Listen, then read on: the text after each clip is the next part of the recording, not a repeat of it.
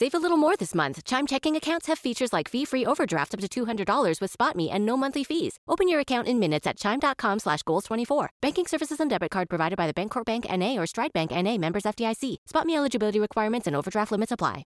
This Washington Post Live podcast is sponsored by Dell Technologies.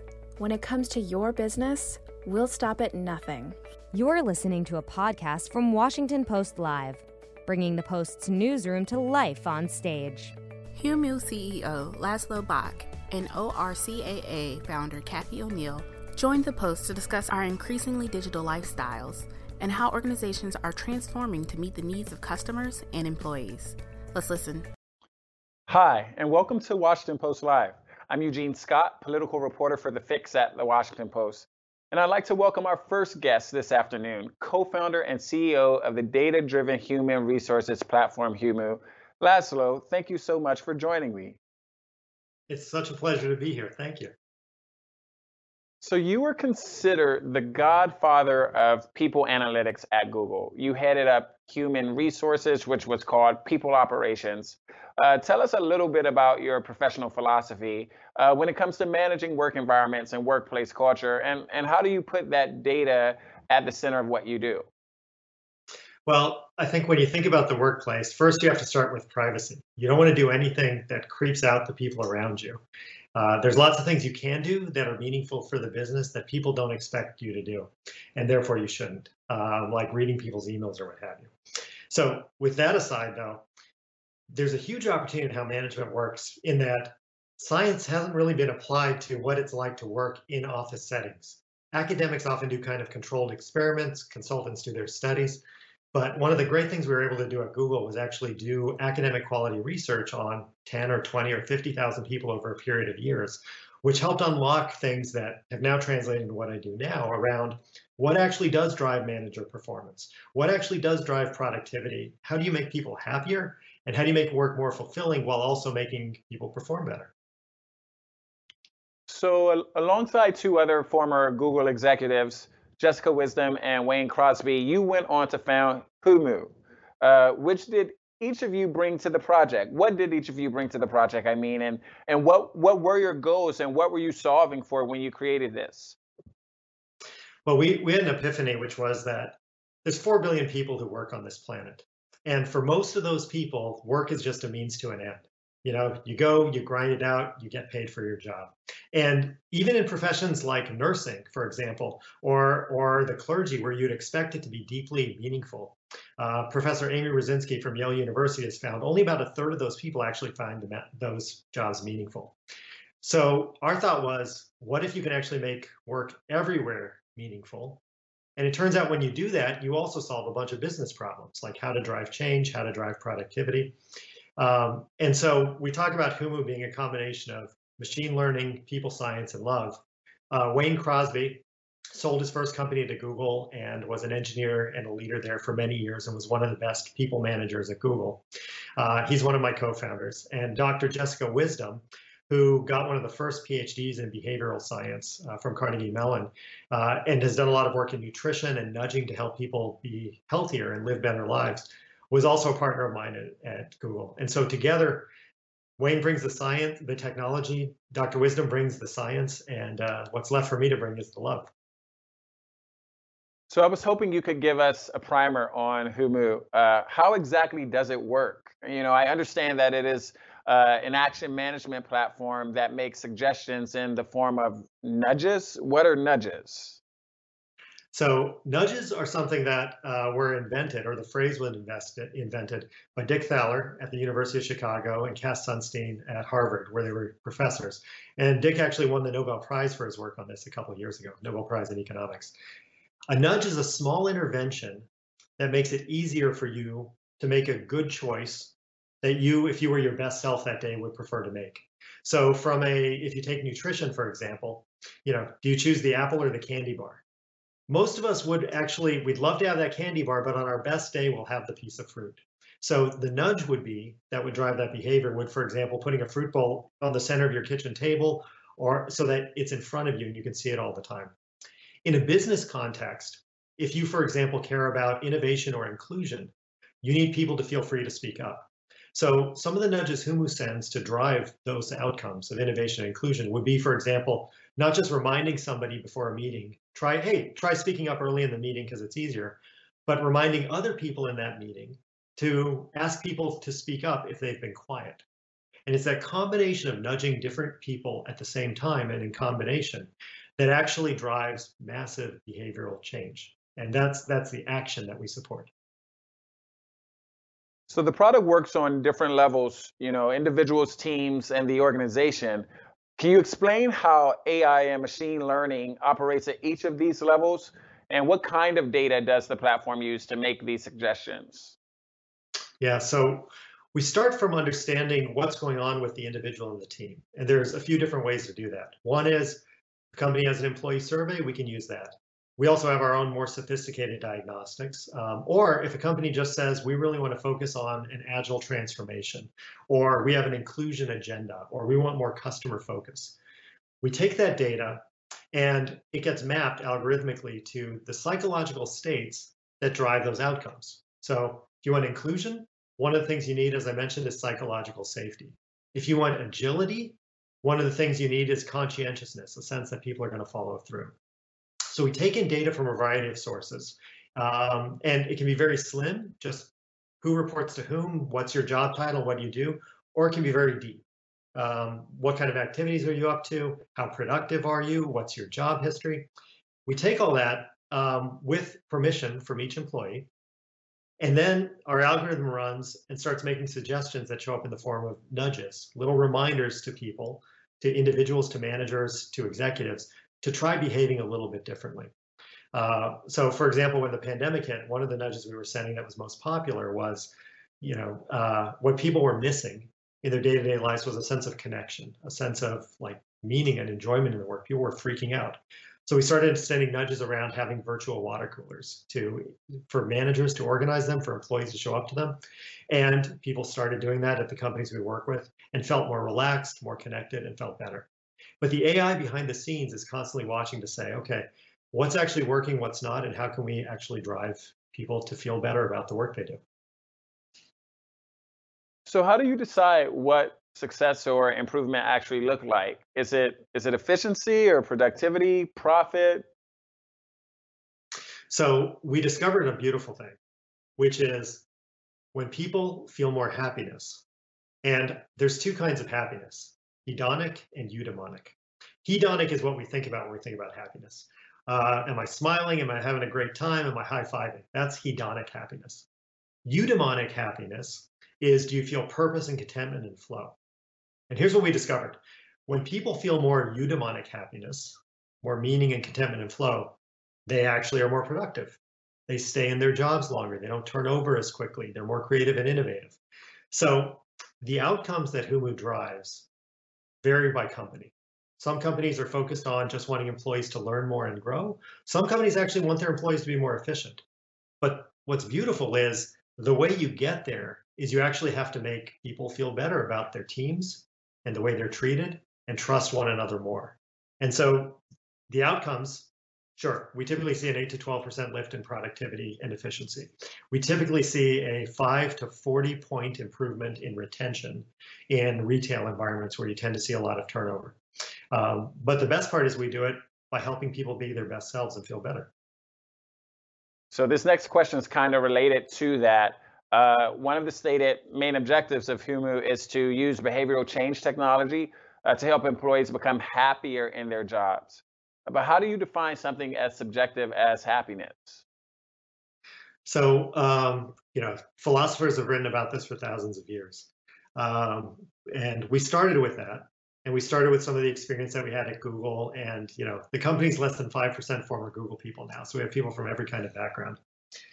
And we looked at then what the academic literature says about what actually causes people to feel better. And no surprise, it's going to sound very familiar. Some of the biggest factors are meaning. Is this job important to me? Am I having an impact on the world? Trust. Do I feel like my boss trusts me? And can I trust my management and my company to behave in my best interests? Are they ethical? Are things just? And empowerment. Do I feel free to kind of do things and explore and try new things and take risks? So those are some of the constituent components that it turns out makes people feel better about their work. So I'll give you a quick example. One of our customers is a financial services company. And when we first started working with them, we were just working in their call centers. So these are people who the jobs are very structured. They just answer the phone all day, deal with emails all day. And it's all about dealing with the problems their customers have and resolving them. It turns out the thing that was going to most impact happiness and then productivity, but happiness is where we started for this group, was more autonomy, people feeling like they had more freedom. Now, traditional management would say you can't do that because you have to manage these people down to the second. They have, first call resolution rate you have to measure. They have hold times they have to measure. Their day is highly structured and regimented. But by nudging them, the employees, to think about their job differently, what do they enjoy, what do they not? Can they swap things around with other people? Can they just have a different mindset? Can they focus on the outcomes, how they're helping people secure their financial futures instead of just grinding through this deluge of inbound email? We sent nudges on that. We sent nudges to the managers, encouraging them to talk to the employees about how their work is actually making a difference in people's lives. The combination of those things caused people to feel they had more autonomy and freedom in the jobs. And we saw an 8% productivity improvement in this group, which translated to a $200 million net income improvement for the company. So that's the kind of things you can do when you start from a premise of what's actually going to drive human performance. And it actually is treating people better, not worse. Is there a way to keep people from feeling manipulated? It's a terrific question. And actually, in Europe, where we have a lot of large customers, there's a very strong sense of privacy and not manipulating people and how important that is. And I was born in a communist country. I was born in Romania and came to the US as a refugee. And I'm from a place where the government tracked every single thing around you. And it's creepy and it's wrong. So everything we do starts from a premise of, this is your information and you don't have to play. No employee has to participate. And if at any time an employee says, actually, I'm not comfortable with this, not only do we delete their data, we actually rerun our algorithms to make sure nobody can ever go back through and find any individual hint of that employee's data. But the thing we do affirmatively that actually really helps is we tell people everything we're gathering and what we're doing with the information, number one. Number two, it's in their best interest, and we present it that way. We say, look, this is to help you get better and to help the people around you get better. If you don't want to do it, awesome, that's fine. But what we find is about 70–80% of people open the nudges and take action on them. And we have not seen people saying, this feels weird or creepy. In fact, they tend to say, wow, this really made a difference in my life. I spoke up in this meeting and it was my first time. And my manager actually said, thank you, that was a good idea. And 2 weeks later, they called on me first in a meeting to have an opinion. So it's generally been an incredibly positive thing for individuals rather than scaring them. Is there anything that you all can do when people do ignore the nudges? So there's two things. One is within our AI, one of the things that happens is as people are receiving nudges, people are motivated by different things. So if, for example, I'm encouraging somebody to, one of the things that often happens is people don't trust management. And when they don't trust management, they don't put themselves into the work and they're not as happy. One of the ways to increase that trust, because most managers are not terrible, evil people. They're just trying to do their jobs. So you could nudge an individual to say, let me just ask my manager how raises get determined, how promotions get determined, how schedules get determined. And in the nudge, sometimes we'll say, go ahead and ask this because at your organization, people who ask feel better about it. But that reason isn't compelling to everybody. Some people prefer different reasons or respond to them. So we may, if somebody doesn't respond to that nudge, send a different one later that says, why don't you try asking about this issue? Because the research says most managers are well-intentioned, not evil and out to get you. Give it a shot. So by varying the rationales and the delivery mechanism for the nudges, we can boost the rate at which people respond. And that's one case. The second case, though, is some people don't respond. We find not everyone does, and that's okay, too. This isn't, if you're trying to make work better, you can't do that by forcing something down people's throats. It has to be something that they want. How does Sumo support diversity initiatives and psychological safety in the workplace? So this is a topic that's really, really important to me. We've, despite having 3 people who present as white cisgender people running our company. We've built a company that's I think perhaps one of the most diverse companies in tech when you look at our representation, and that shows up in our products. We deliberately diversified our investor base. So when we did our Series B, we invited in 10 investors who were Black or Latinx or female or some combination of the above to take part, because people from those communities often don't get the chance to participate in these hot funding rounds. So it's core to what we do. We have a framework for inclusion that includes 7 components. And I won't work through every single one of them. A bunch of them are on our website at humu.com. But one of the ones that's really interesting to me is well-being. There's lots of ways to measure inclusion. There's factors like, is there fairness? Is there strong allyship? But well-being is one that's often overlooked, because if you're underrepresented in a group, you often pay what people from some of these communities call the tax. And the tax is, you're the person asked to facilitate panels, to do extra interviewing, to go on campus, to represent everyone in the world who has your skin color or gender or identity. And that incremental emotional and cognitive tax you are paying means you have to work harder, quite frankly, than somebody who looks and sounds like me to do the same work. And your environment is different. So one of the things we focus on measuring is well-being, because you can be doing everything right, but if you're not being fair in how you're tapping into different communities and you're asking too much from underrepresented ones, those people are going to burn out and they're going to leave because you didn't give them the experience you promised. And we find nudging is a powerful way to attack these issues, because most people, when you talk to them about inclusion, very few people will say they are racist. Very few people will admit they're biased. But by nudging combinations of people around the underlying issues like creating well-being or psychological safety, you actually can unpack a lot of this and make a big difference. Can you talk a little bit about how Humu uses science and the science of learning to change behavior? And what is different about Humu than a traditional company training or team building or team bonding exercise? So team building and traditional training is a lot of fun. And it's nice to get out of the office and hang out with people. But the problem is, when you take somebody out of their environment and teach them something new, they haven't actually applied it in the environment they're coming from. And so they often don't follow through. And more than that, in this artificial external training environment or team event or what have you, everyone's encouraging them, everyone's supporting them. When they go back to the real world, nobody's supporting them. So we have one of our customers, they developed this manager development program. They spend $1 million a year on this program. They thought it was amazing. And they asked us to take a look at how well it works. Well, it turns out that a month after taking it, the team members of the managers who have learned to be more inclusive and what have you, feel like things are going better. 3 months afterwards, the team members feel like things are back to the way they were. And 6 months later, team members report that things are actually worse than they were before. Now, the training didn't actually make things worse. What it did was it didn't change the manager's behavior in a persistent way, and it increased expectations among the team. So now it feels worse, even though the manager is right back where they were.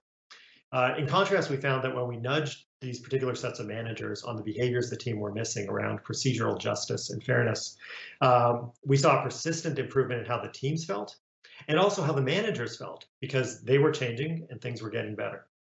So we view our nudges, in some cases you can replace learning and development programs, but they're a powerful complement to existing initiatives because they're a very different way of making that change and growth and learning happen in the moment, in the real world. Do you have any concern that you're engineering an unhealthy attachment to work? We hear a lot about the importance of work-life balance, and I'm interested in how Humu thinks about those issues.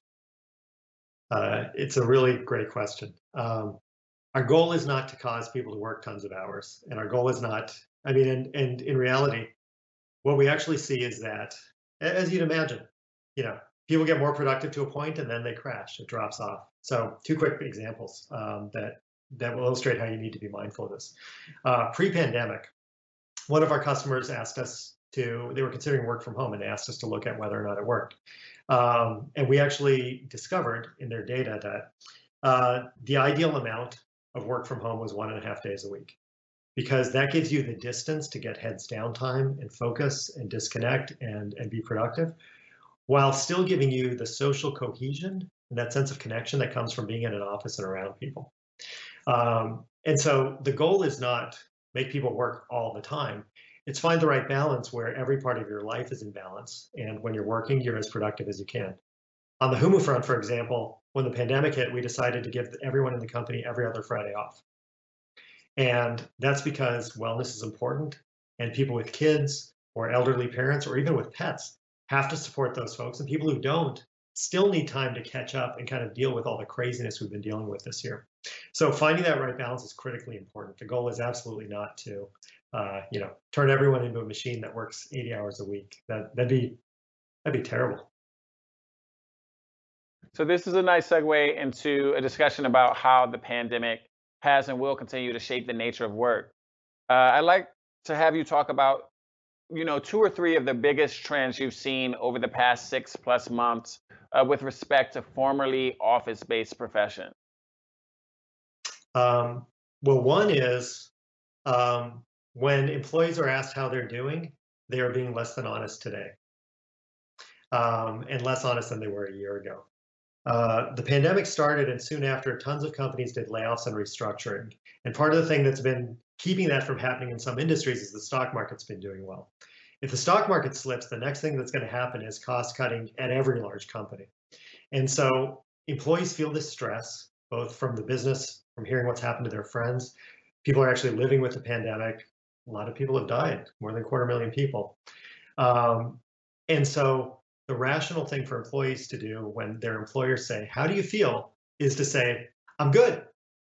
I'm fine. You don't need to do anything. Don't need to worry about me. I'm just going to keep my job." What that means is it's creating this reservoir of people who actually are not doing well and are just muscling it out. And when eventually the vaccines come out and things get better, these people are going to bolt. They're going to not want to be in the same place of employment. So that's one. The second thing is executives are saying, "I feel like I've lost one of my senses." They can't walk around anymore. They don't know what's going on. And so there's a need, actually, despite employees being more resistant to being forthright, to understand better what's going on. And employees are saying, "I feel like I'm doing the work, but without the fun," right? Like today, taking a new job at a place like Google or General Motors or any business doesn't feel that different. You get a computer in the mail, you start doing video conferences. Most companies haven't really differentiated what they're doing, and they haven't created that social cohesion that brought us together. So those are 2 things that are going on that I think are really hard for people right now. And it's why I think on the Humu side, we've seen more traction. People really need that extra push, that nudge, that support to help get through. Do you think the situation expedited a shift to remote work, or is the office dead? Is remote work here to stay? I think what we'll end up with is a hybrid. I think there's a lot of companies who said they're going to be fully remote forever. Twitter sort of announced that recently. I think that's very hard to do because for your existing employees, you have existing relationships. And when you are suddenly remote, you can live off of those for a while. But even then, remember, people are doing the work, but without the fun. So those connections are weakening. Psychologists talk about something called affective distance, which is how much emotional connection you feel to the people you work around you. We can see each other, we can talk to each other, but that emotional connection comes from the small moments that we no longer have. So I think the biggest impact that's going to have is on all the new hires for all these companies, right? So you can run for a year having gone fully remote and muscle through it. But when you're hiring people, they don't really know what company they're joining because it feels like everyone else's company. So I think where we're going to land is most companies you'll end up with 2 states. One is companies are going to go back to the traditional one. I know some of the large tech companies behind the scenes are actually acquiring a lot of real estate these days because it's cheaper to acquire now than it would have been a year ago. But I think most other companies will end up in a hybrid where it's 1 or 2 days a week from home, whether that's a formal policy or just letting people do what they want. But you have to bring people physically together periodically. One of the things we've talked about at Humu is, well, let's be fully remote. Let's have a couple small offices. People will drop in 2 to 3 days a week. And with the money we can save on the smaller offices, we actually will have enough budget to take the whole company to Disneyland or Hawaii or skiing a couple times a year to really strengthen those connections. And I think you'll see more of those kind of creative things. Lastly, I just wanted to ask you, how do you think the election of Joe Biden will impact the tech industry? That's an interesting question. I think the current investigations from the DOJ will continue, and I think there's some merit to the arguments being made about the tech industry. I think if you look at, do people truly have a choice? Yeah, you can click to whatever search engine you want, but do people actually ever do it? No. I think when you look at the gig economy, in California, voters just passed a law supported by Lyft and Uber that overruled a law passed by the legislature that made gig workers employees. So now they're no longer employees. The gig economy is a very brittle one from an employee perspective. So I think there's going to be, I would expect a new administration to look closely at that, because those are not tenable long-term situations. So yeah, I think the tech industry is going to be just fine. It's an incredibly profitable industry, but it's an industry that could benefit from a little more competition, a little more, I think, oversight. Well, I'm afraid that's all the time we have for this segment. And so, Laszlo, thanks so much for joining us. A pleasure. Thanks for having me. We'll be back in just a moment with mathematician and data scientist Cathy O'Neil to discuss big data and how algorithmic bias impacts the future of work. Stick with us. Welcome back. If you're just joining us, I'm Eugene Scott, a political reporter for The Fix at The Washington Post. And joining me now is mathematician, big data scientist, and New York Times bestselling author Cathy O'Neil. It's great to have you. Welcome to The Washington Post Live. Thank you so much, Eugene. It's great to be here. So, Cathy, you were an early big data skeptic and have warned that its misuse can lead to the reinforcement of biases and civil rights abuses. Your work focuses on how the data we collect and the algorithms we use to analyze it are shaped by human biases and can sometimes hurt the less powerful. For those that might not understand what we mean by algorithmic bias, can you give us some big data 101? Sure. Let me start with what I mean by an algorithm. An algorithm is sort of using historical data, training your algorithm on patterns to figure out what might happen in the future. And the most important thing to remember about any predictive algorithm, which is most algorithms, is that it predicts that the future will unfold exactly as the past unfolded. And what you're basically doing is training it on sort of initial conditions. In this situation, this is what happened. In this situation, this is what happened. And now you're presenting an algorithm with a current situation. You're saying, hey, algorithm, what's going to happen? And what the algorithm does is not unlike what we do on a daily basis when we decide what to wear for the day. Like, if I want to be comfortable, here's the outfit that I remember being comfortable. So the algorithm says, oh, given these initial conditions, here's what will happen in my estimation, just looking at the old data. So that's pretty understandable. It's just a pattern matching situation. What happens with bias is that the truth is our past isn't perfect. So when for example, we have predictive policing algorithms, we don't actually have crime data. So what we're doing is we're predicting arrests. And so we're saying, well, here's where arrests were in the past. And then we're using that history of arrest to send police to look for crimes. And what it ends up doing is sending police back to the same neighborhoods, the same location, as they've made a lot of arrests in the past. And thereby, it's sort of, again, propagating the past.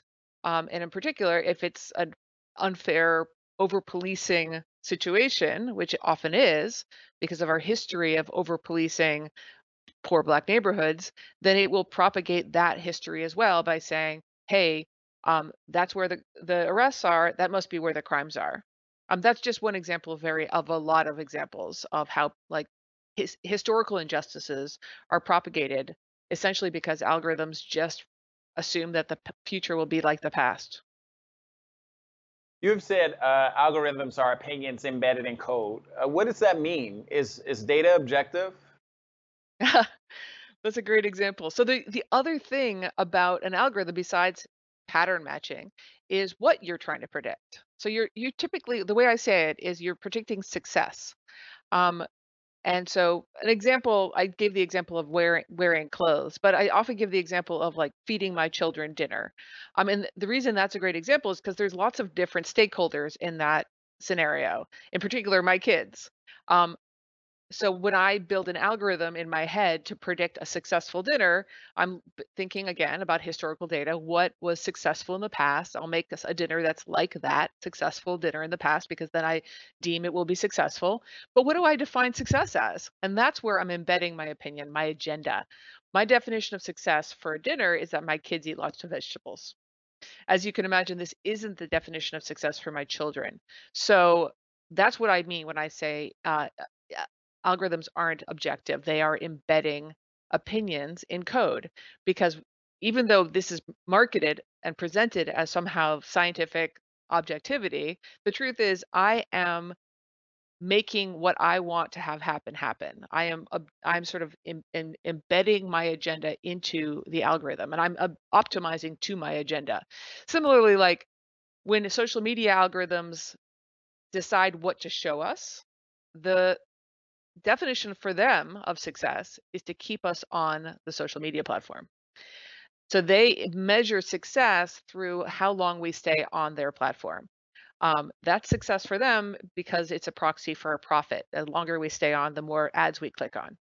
That's not, of course, how we would define success. Just as my child wouldn't define vegetables as a successful dinner, we wouldn't define getting into arguments, hating our neighbors and hating our family members as success, but it is the definition of success for Facebook. So the two things I want you to take away from that is number one, these aren't mathematical concepts. These are opinions. These are agendas. They're political concepts. And number two, the people who get to decide what success look like are the people in power. And of course, it's reasonable for me to be in power over my family's dinner. It's less reasonable, perhaps, for Facebook to decide what information we should have. So you came to this work after the 2008 crash, and you were working on Wall Street and saw how flawed risk calculations for mortgage-backed securities led us to an economic catastrophe.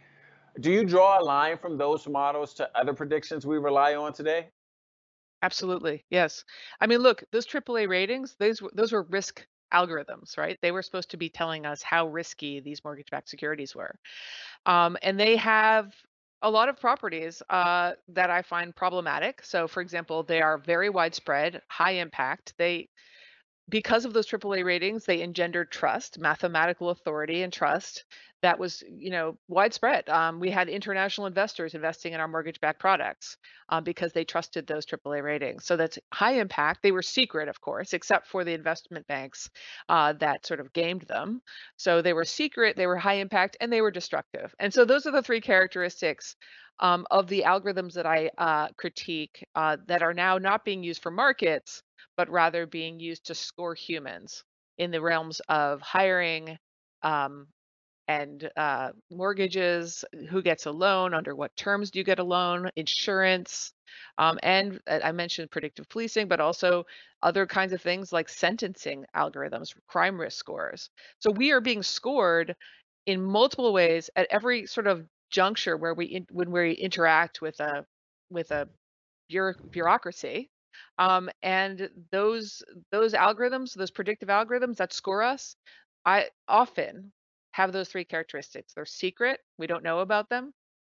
They're high impact, they matter to us a lot, even though we can't appeal them, and they are often unfair.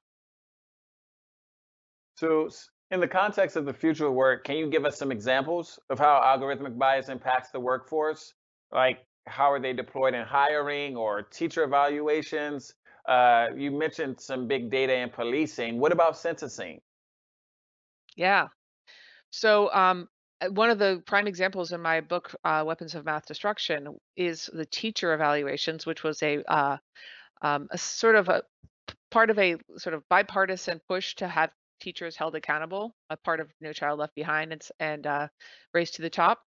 And they were purported to assess teachers for how good a teacher they were. And these were high stakes numbers, often given months after a year's long class was held, telling teachers, presumably, that whether they were good or not at their job. These numbers were used to fire people. They were used to give bonuses if you got a good number or a few good numbers. They were used to deny tenure. But ultimately, the underlying statistical algorithm was really not much more than a random number generator, as we learned. Can you imagine? So it was like the irony was the teacher accountability system was not itself accountable. There was no appeal system. More looking forward instead of looking back, because that, I mean, I still use a little bit, but not nearly at the scale it was at the time.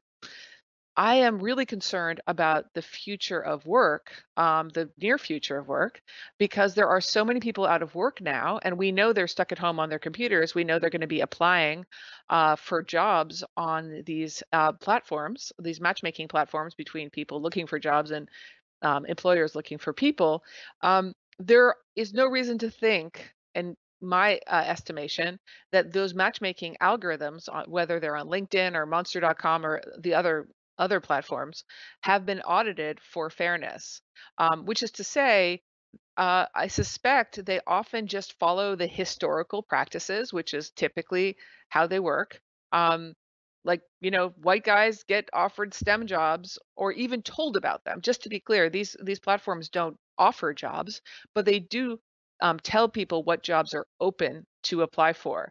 And so that's the sort of, it's called sourcing. The sourcing mechanism that we all rely on as a country is, from my perspective, completely unaudited and suspicious. You recently wrote a piece about the need to keep sensitive data out of the hands of would-be employers or insurers that might use it to deny coverage or employment. We're talking about personal information, like where people live, who their friends are, that you argue could lead to a failed apartment rental or loan application. Can you talk us through those concerns? Yeah, absolutely. And this touches on the future of work as well. I mean, the truth is, we don't have a lot of data protection in this country. Most of our data is up for grabs.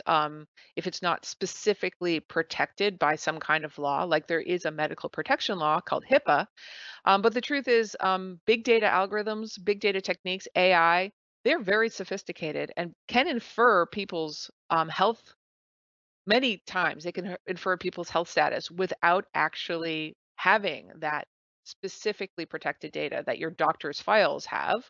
In particular, it's not that hard at this point to guess whether someone has diabetes or will have diabetes based on data that can be bought and profiles that already exist about us. Consumer information, sort of how you tend to move around, whether you're a smoker, this kind of information, which is technically a medical record, is not really protected anymore. I'm just focused on that particular thing.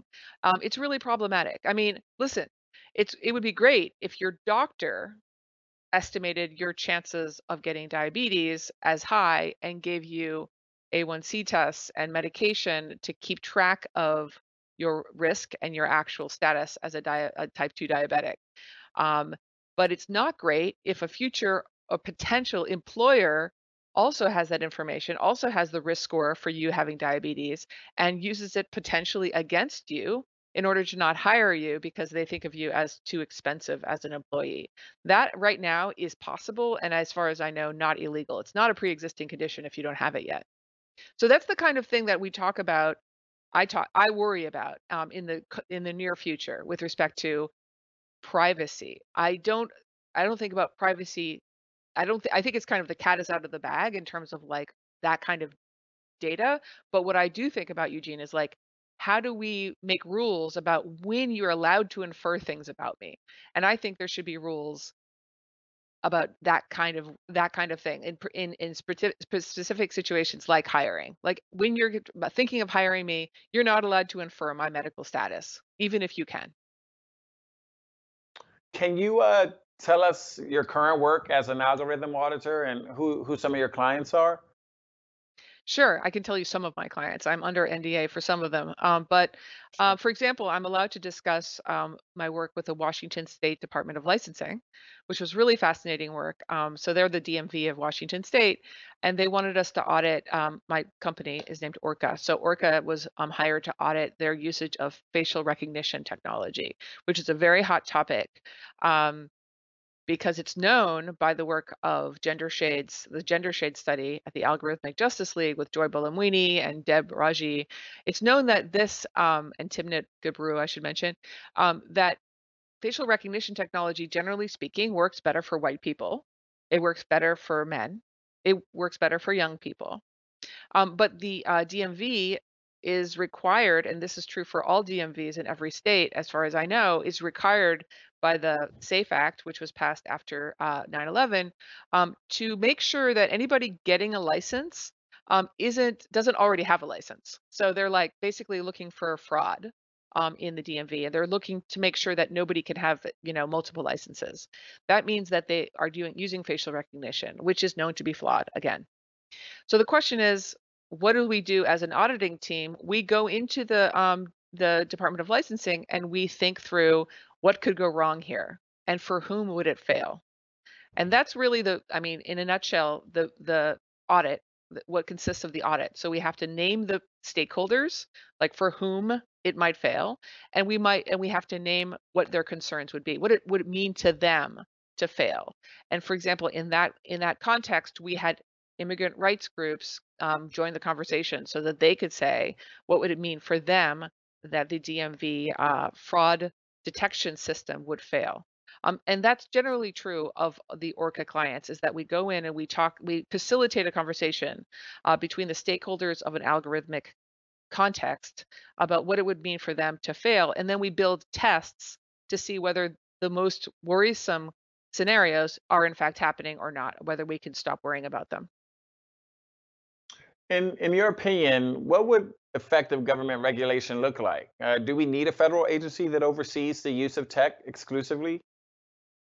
That's such a great question. Thank you. And it's such a timely question. Well, listen, the good news is we already have a lot of existing laws that are simply not being enforced in the era of big data. As I mentioned, there are algorithms in insurance, in credit, in hiring, and in the justice system. They all have laws. And the question is, like, to what extent are they compliant with those laws? And most of the answer is we don't know, because the regulators are, to be honest, not completely sure of how to check, how to ask an algorithm, are you fair? What does that mean? What does it mean for a hiring algorithm to be fair, or an insurance algorithm not to be racist? And it's an ongoing question. I'm not saying that they should have already figured this out, but it is something we have to figure out urgently. And to that point, I would argue that instead of having every regulator sort of bone up on the technology to require to do these audits, it might make more sense to sort of endow one regulatory body like the FDA, for example. I'd like to call it the FDAA, potentially the Food, Drug, and Algorithmic Administration, to sort of do the same thing for algorithms that they do now for drugs, which is to say, is it safe? Is it effective? And effective would mean, does it work at least as well as the current system? Because usually algorithms replace other kinds of bureaucracies, and sometimes they replace other algorithmic bureaucracies. So is it as effective, and is it safe? Does it cause undue harm to specific protected classes? Those are questions that are very basic about algorithms, but are not being used. And yet algorithms are being deployed and sometimes causing a lot of harm, sometimes invisible harm.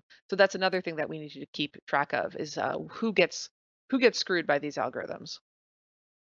I want to take a question from one of our audience members, and we Great. have one from Elena Acevedo from California, who asks, what are best practices to ensure ethical AI? Can you discuss uses of AI involving employees and ways to ensure an inclusive and equitable workplace? I think the most important thing with respect to ethics in AI is that right now we're doing it really backwards, because we're sort of building the algorithm and then worrying about possible negative side effects afterwards. And we're not even sure what that means or how to test it. From my perspective, we should first have a broad, non-technical question of what our values are and what are the, and more, just as importantly, what are the ethical conundrums that are embedded in this process. So for example, and I know that sounds really abstract, but if we were talking about the teacher evaluation system I mentioned earlier, we would want to make sure that the teacher evaluation system did not give off a lot of false negatives or false positives. We would want to make sure that people who were terrible teachers weren't scored well, and people who were really wonderful teachers weren't scored very badly. And before deploying the algorithm, we would check to make sure that's true. It seems kind of like a no-brainer, but the truth is we don't do that. We deployed that algorithm nationwide without any checks on whether it actually was successful. So that's the kind of thing we should have a discussion about, kind of like an ethics review board beforehand. Then we would have, once our values were decided, we would have the data scientists and the technical people translate the values into code. That's the technical work that they do, but other people can't do. And then we would have ongoing monitors to make sure that the algorithm was faithful to our values, faithful to the values that the ethical review board stated. Right now, literally, we have the data scientists sort of implicitly embed values into an algorithm, deploy it, and hope for the best. We often never know the extent to which the algorithms that are already deployed are faithful to our values. And we often never get around to stating our values. Well, unfortunately, that's all the time we have today, Kathy. And I really want to thank you for speaking with me. It was really a pleasure, Eugene. Thank you for having me. Thanks for listening. To hear more interviews from this series and other Washington Post Live programs, visit us at washingtonpostlive.com. Ah, spring. Nothing like the world progressing towards summer to inspire your own progress. That's what life's all about in your career, relationships, and your finances. Let's talk about that last one. With the Chime Secured Credit Builder Visa Credit Card, it's easy to start building credit with everyday purchases and regular on-time payments with no annual fees or interest. And if your credit scores grow, so could your opportunities for lower rates on loans, like for a car or home. Sounds like progress, right? With Chime's Secure Credit Card, you can start improving your credit scores right away. Get started today at chime.com/build. That's chime.com/build. Chime feels like progress. The Chime Credit Builder Visa Credit Card is issued by the Bancorp Bank N.A. or Stride Bank N.A. members FDIC. Out-of-network ATM withdrawal and OTC advance fees may apply. Terms and conditions apply. Go to chime.com/disclosures for details.